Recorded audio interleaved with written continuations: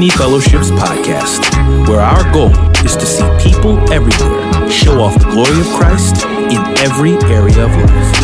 We pray that you are blessed and encouraged by today's message and will allow the Word of God to dwell in you richly.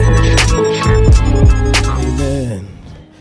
You confident in your God this afternoon? Confident in His love and in His goodness, His care for you, His concern for you. Amen. As we get ready to enter into the Word this morning, please don't forget those in Ohio and El Paso who were greatly affected by just an awesome act of evil that took place last night and this morning. So just praying for all of those families who are affected, loved ones that woke up yesterday and didn't realize it would be their last day. So we just want to make sure that our minds, our hearts, our prayers are with them, that the Spirit of God would comfort them through just such a difficult time. So why don't you stand with me, if you will. Meet me in Romans chapter 8, beginning at verse 12. Romans, the 8th chapter, beginning at verse 12. I'm going to read it for your hearing this afternoon. Amen. Here's the word of the Lord. It says this: So then, brothers and sisters, we are not obligated to the flesh to live according to the flesh, because if you live according to the flesh, you are going to die. But if by the Spirit you put to death the deeds of the body, you will live. For all of those led by God's Spirit are God's sons. For you did not receive a spirit of slavery to fall back into fear. Instead, you received the spirit of adoption, by whom we cry out, Abba, Father. And the Spirit himself testifies together with our spirit that we are God's children. And if children, also heirs, and heirs of God, and co-heirs with Christ, if indeed we suffer with him, so that we may also be glorified with him. If I can speak from the title this afternoon, I know who my daddy is. Do you know yours? Let us pray. Father, we're grateful for the privilege that we have to open your word. Grateful that we woke up this morning in the land of the living, but it was not so for many people last night. And so, God, we are praying your mercy and your care over those communities, over those families who were tragically affected. God, we pray that your Spirit would comfort, bring care to, bring healing to just the immense brokenness that has taken place. For we know you to be a God of comfort. We know you to be a God of care. And for those that know you, God, we have an assurance that then when we die, no matter when that time is, that we will wake up with you in paradise. And so, God, for all that we can pray, God, we are praying that your Spirit somehow, some way would make the gospel real for these individuals who have been affected. If they don't know you, that somehow through all of this chaos, they get to hear the comforting word, the hopeful word of the gospel of Jesus Christ, so that they can be assured that when their time has come, that they will go to a place of peace and everlasting joy, because we will be with you in your presence. Be with us this day as we open your word. Change us and transform us by it, that we might never be the same again. God, we pray in the name of Jesus Christ. If you agree with that, say amen. Amen. You may be seated. I know who my daddy is. Do you know yours? There's a man named Maury Povich. Some of you may have heard of him. Who has a show under the same name, the Maury Show. So afternoon talk show that he's been hosting for about 28 years. And on his show, they host it in front of a live studio audience, and it deals with topics that you would think are very private in nature and should be somewhat sensitive and kept behind closed doors. But over the years, Maury and his show have become more famous because of a particular segment on the show where they are trying to prove whether a child is the product of a relationship between two, sometimes more, individuals. And because there's so many people involved oftentimes with trying to prove who the child belongs to, the circumstances are always clouded and the culprit for why there's a lack of certainty. And sometimes they'll put the picture of the child up on the screen next to the picture of the prospective parent, and the live audience goes oohs and ahs because that's what we do when we see a cute kid on the screen. But how many of you know that looks don't guarantee relationship? That looks, just because you look like somebody, doesn't mean that you're related to them. So for in this show, they have to get more personal and more specific by doing DNA testing and matching genes to determine the likelihood of the relationship between prospective parent and child. But all I'm really trying to tell you today is just because somebody looks like they belong to God, just because somebody sounds like they've spent a lot of time around him, just because somebody has dressed up and stood on a corner and shouted Bible verses out of context doesn't mean that they belong to God. See, Paul tries to let us know here in this passage that belonging requires evidence of the Spirit. That belonging requires that you actually have the Spirit. That's why he writes earlier in this chapter, if anyone does not have the Spirit of Christ, he does not belong to him. For when the Spirit takes residence in you, it means something for both your present and it means something for your future. Because when the Spirit indwells inside of you, has taken residence in you, it means that the relationship you now have with sin and with God has changed. And so the beautiful thing about having the Spirit reside in you is it means something about the nature of what it now looks like with your relationship to God. Brings me to my first point, which is simply this: children should share their father's mannerisms.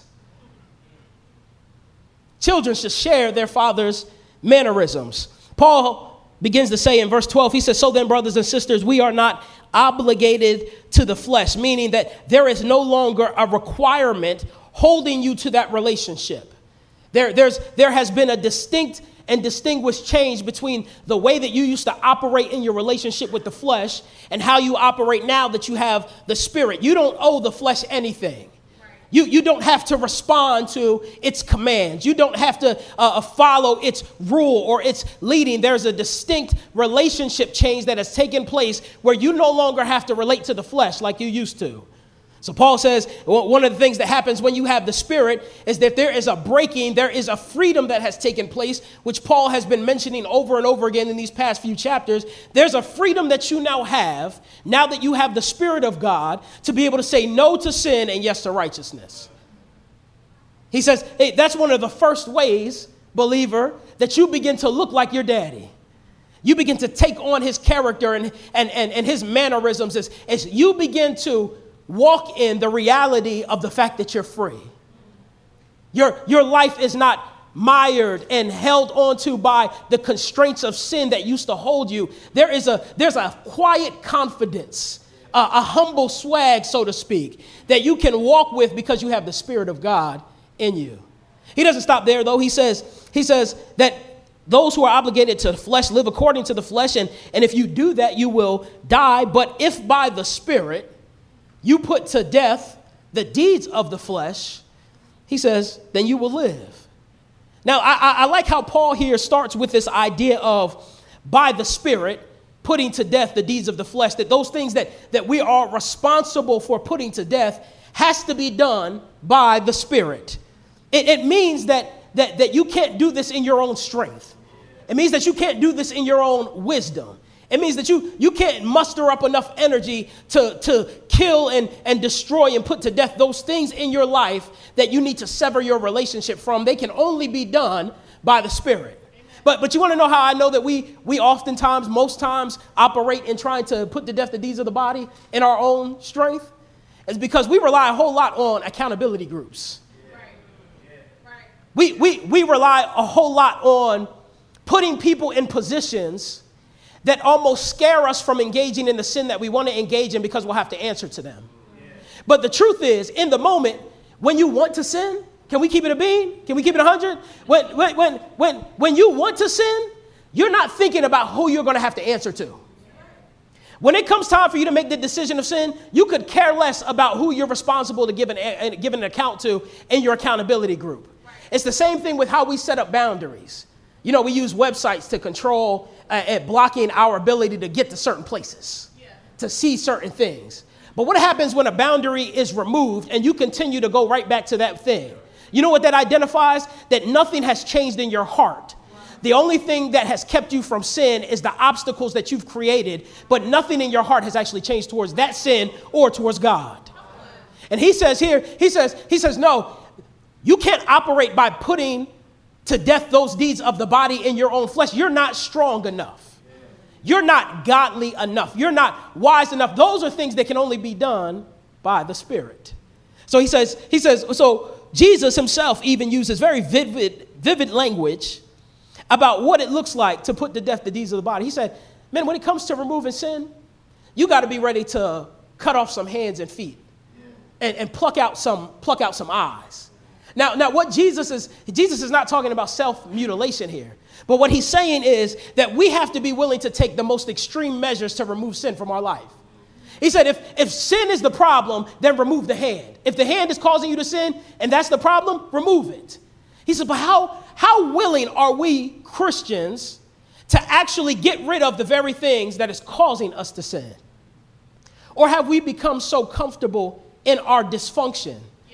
Have we become so comfortable in our sin because even though we know it's sin, there's a level of comfort and peace that we find when we run there? He says, no, Jesus is saying here to us, which Paul is communicating when he says to put to death those deeds of the flesh, or those deeds of the body, is that we have to be willing to take the most extreme measures possible to remove sin from our lives. So he says, what are the deeds of the body, Pastor Kurt? Well, I'm glad you asked. These deeds of the body are the deeds that we are about to do that are prompted by sin or lust or unrighteousness. But listen to me, the sin itself is deeper than the deeds. The deeds are only the fruit of what is born out of sin that has been made manifest in your life. The deeds are but the symptom, not the root cause. And so when the Bible says to get rid of or to put to death or to kill the deeds of the body, he's not just talking about the outward, what you see on the outside. There is something else going on in your heart at the root that you need to sever ties with in order to take care of the issue of sin. That's why you can deal with the outworking of sin and still, or the outworking of the deed, and still see the sin show up in another area of life. Because you haven't dealt with the root. You haven't dealt with the root. That's why Jesus says in Matthew 15, he says the things that proceed out of the mouth, those are the things that defile the man. He says those things that come from the heart. He says, for out of the mouth come evil thoughts. Out of the heart come adulteries and fornications and false witness and slanders. Those are the things, those things which come out of the heart that defile the man, not the deeds. He says it's the matter of sin in our own hearts. He says, but how do we do this? By the Spirit. How do we then kill or put to death the deeds of the body by the Spirit? Well, Paul says there's this idea that Paul writes in Colossians chapter 3 where we have to put our things on the mind. We have to put our mind on the things above, the things where the Spirit is, and not on the things below. That means that we have to regularly be adding to our diet God's word. And believing not only that his word is true and applying it to our lives in specific situations through obedience, but we also have to believe his promises so that when temptation comes, we can remember what God has said is true. And we can discern the falsity of what the enemy and what our flesh wants us to believe and say, no, that's not what God's word says. God's word says this about this situation. God's word says that about that situation, and be able to stand firm, rooted in his promises, believing that they are true. And he says the other thing is, it's interesting that by the Spirit, one of the weapons of the Spirit in Ephesians chapter 6 is, he says that you got to take up the sword of the Spirit, which is the word of God. Notice how the sword of the Spirit is the only weapon that's used for killing. He says that there's a direct correlation between utilizing the word of God as a weapon to identify and eradicate sin in your life as you obey the Spirit, walk by the Spirit, and don't satisfy the desires of your flesh. There was an author who was talking about this topic, and he said something that I thought was very poignant for this moment. He says, there is a mean streak to authentic self-control. Self-control is not for the timid. When we want to grow in it, not only do we nurture an exuberance for Jesus Christ, we also demand of ourselves a hatred for sin. The only possible attitude toward out-of-control desire is a declaration of all-out war. There is something about war that sharpens the senses. You hear a twig snap or the rustling of leaves and you are in attack mode. Someone coughs and you are ready to pull the trigger. Even after days of little to no sleep, war keeps us vigilant. What he's trying to communicate is that when it comes to removing sin from our lives, we have to take a disposition of let's make war against it. You can't approach removing your sin in timid fashion, afraid and scared and passive and negligent. No, you have to look at your sin as something to make war against, something that you hate, that you absolutely want to destroy, that cannot be a part of your life. The Bible is telling us right now that we have to make war against it in order to look like God. Not only do children have their father's mannerisms, but the beautiful thing about the indwelling work of the Spirit is that children don't have to question where they belong. Look what Paul says in verse 14. He says, for all of those who are led by the Spirit of God are God's sons. And you did not receive a spirit of slavery to fall back into fear. Instead, you received the spirit of adoption. I love how Paul sort of makes this pitting argument from slavery to adoption.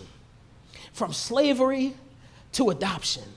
Where he's now making a distinctive effort to identify that both of them are related to this idea of belonging. So for instance, Paul here is not necessarily arguing where we belong, but rather how we belong. Because both a slave and a child belong, but how they belong is different. There's a unique difference in how a slave belongs to their master and how a child belongs to their father. And Paul here is trying to get the Roman Christians to understand that when you now possess the Spirit of God in you, when he indwells upon you and takes residence in your life, the nature of the relationship that you had with God now changes. You went from enemy to child. That's why Paul can write in Ephesians chapter 2, but at one point in time, there was a point in time where you were far off. But now you've been brought near. And now that you've been brought near, you've been made a child. He makes the argument earlier in chapter 5 and says, while we were still sinners, Christ died for us. Can you imagine that? That the God of the universe would not only bring you near and draw you near, but he would actually make you a child?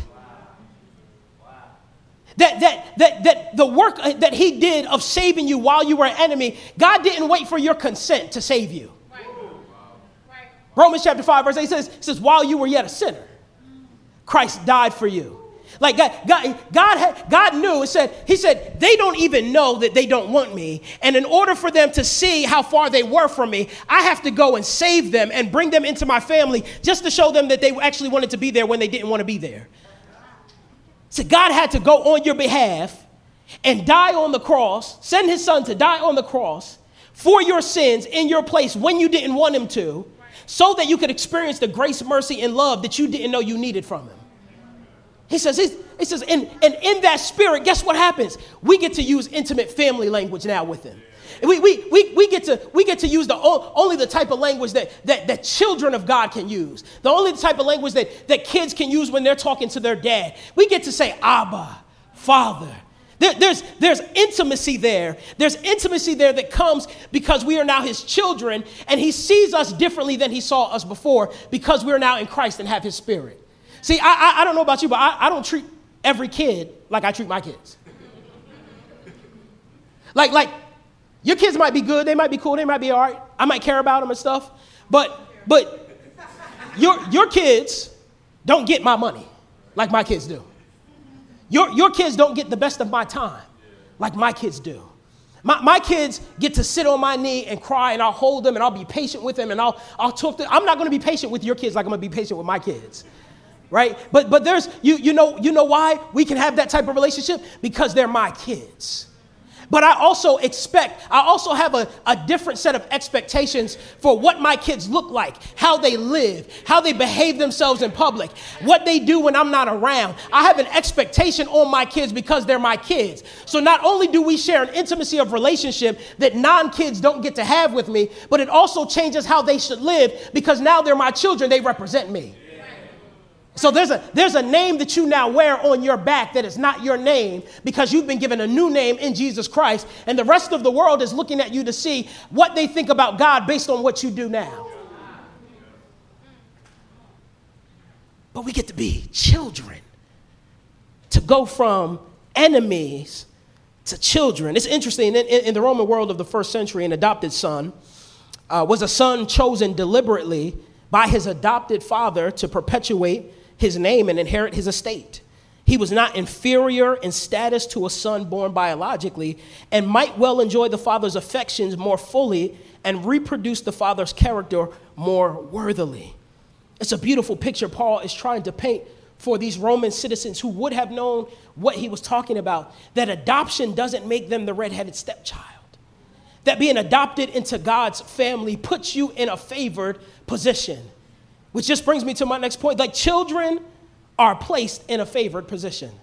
Look with me at what he says. He says that the Spirit, God's Spirit himself, testifies together with our spirit, meaning that the Spirit of God that now dwells inside of us is regularly encouraging you and strengthening you from the inside, telling your spirit, listen, I know you feel like you're far from God now, but you still belong to him. I know you've been actively engaging in sin right now, but guess what? That sin is not enough to remove you from God's hand. You still belong to him. I know you want to do that thing over there. You don't feel like you've been growing, but listen, you still belong to him. I know you're on your deathbed and you're afraid of what will wait you on the other side, but the Spirit of God is just letting you know, listen, you can have confidence that because you have me, you will have Christ when your eyes open in the other world. He says the Spirit is talking to your spirit, giving you confidence that you belong to him. Amen. He says, but then he goes on, he says, while that's the case, he said, if we are children, then we are heirs of God. We are heirs of God and heirs with Christ. Now the beautiful thing about that is that an heir is somebody who has all the rights and privileges of their father's estate. So you are an heir of God. I know that doesn't excite you, especially for the people that look like me, because we're not used to being left nothing. Usually when somebody dies, they leave us their debt. So I can understand why you're not excited. But this idea of an heir, like, you're not Oprah's heir. You're not LeBron James' heir. Like, all they can leave you is money. Like, we're talking about an heir of the eternal God who spoke something out of nothing. We're talking about a God who exists in eternity, who has earth as a footstool.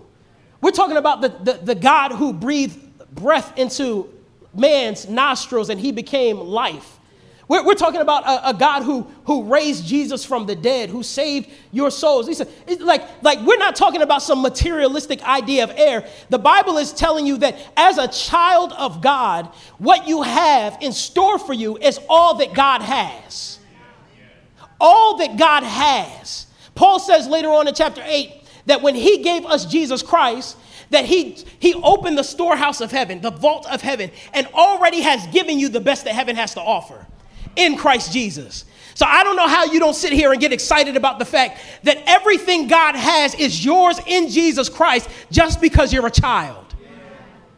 Amen. But you're a child that didn't want to be a child. And God made you a child despite your worst self. Makes you a child and then gives you all of the rights and privileges of inheritance of all that he has. What an awesome God. What an awesome God is that. But listen, look what he says last. Look what he says last. He says, this is true. If we suffer with him, so that we might be glorified with him. I don't know what happened in the Christian life where being a child and belonging to God was equated with not having to go through anything difficult. The early church knew that a part of discipleship meant suffering. That's why Jesus told his disciples regularly that you better count the cost before you decide to follow me. Don't just make a decision willy-nilly. You better know that this going to cost you something. Like being a disciple means it's going to cost you some stuff. The world you think the world hates you? They only hate you because they hated me. You want to be me? You want to come after me? He said, be ready to pick up your cross daily and die on it every single day. He says, be ready to go through difficulty after difficulty and count it all joy as you encounter various trials so that the testing of your faith might produce endurance, and endurance, perseverance, and faith, and self-control. He said there's something about suffering that produces glory that you can't get without the suffering. Because glory comes after. Glory is the byproduct of a life of suffering that identifies with the suffering of Jesus Christ. And so there is glory. There's glory to be had, but he said that glory comes through the road of suffering. He said, so the child being in a favored position with God, being adopted and made a co-heir, that guess what that comes with? That comes with a life of walking with God through suffering and trusting him by faith, trusting him. But as you hope in the confirmation of his promises, he says, this is what it's like to be a child. A child looks like God because he constantly has grown in rejecting sin and embracing righteousness. And a child knows that they belong with God, and a child knows that they're in a favored position. On the Maury show, usually at the very end, there's a tense moment right before they make the announcement, when the air is sucked out of the room and the silence is deafening, and both the mom and potential father are nerve-wracked by what could be a life-changing announcement. But for you as a believer, you don't have to wait to receive surety about whose you are. Amen. You don't have to hold on with bated breath for all the details to be worked out and all the paperwork to be signed. The pronouncement over your life has already been made. When it comes to the case of insert your name, whatever your name is, when it comes to that case of your name, God, you are the Father. Father, we pray. We thank you for your word. God, we thank you for the assurance that we have as your children, that we belong to you. We thank you for the precious Holy Spirit that resides in us if we know you, if we have been blood bought and secured. God, we can stand in the promises of your word that tell us that we are heirs of God and heirs of Christ, that there is an inheritance awaiting us as we stand before you, as we are made a part of your family. And God, we say thank you. We say thank you for saving us and for restoring us back into right relationship with yourself. It was something that we could not do on our own and didn't want to do it anyway. But God, you saw fit to extend your grace and your mercy towards those who were undeserving so that we might experience the love, the grace, the mercy of an almighty God. And so, Father, we say thank you. Thank you for just all that you have done in Christ on our behalf that we receive the benefits of. And so, God, help us to be the type of children that you are proud of as we live in the world. Help us to set a good example, to set the standard of what it looks like to be children of God so that when they see us, we actually reflect what you are like. And so, God, we pray that you would strengthen us. Give us your grace, God.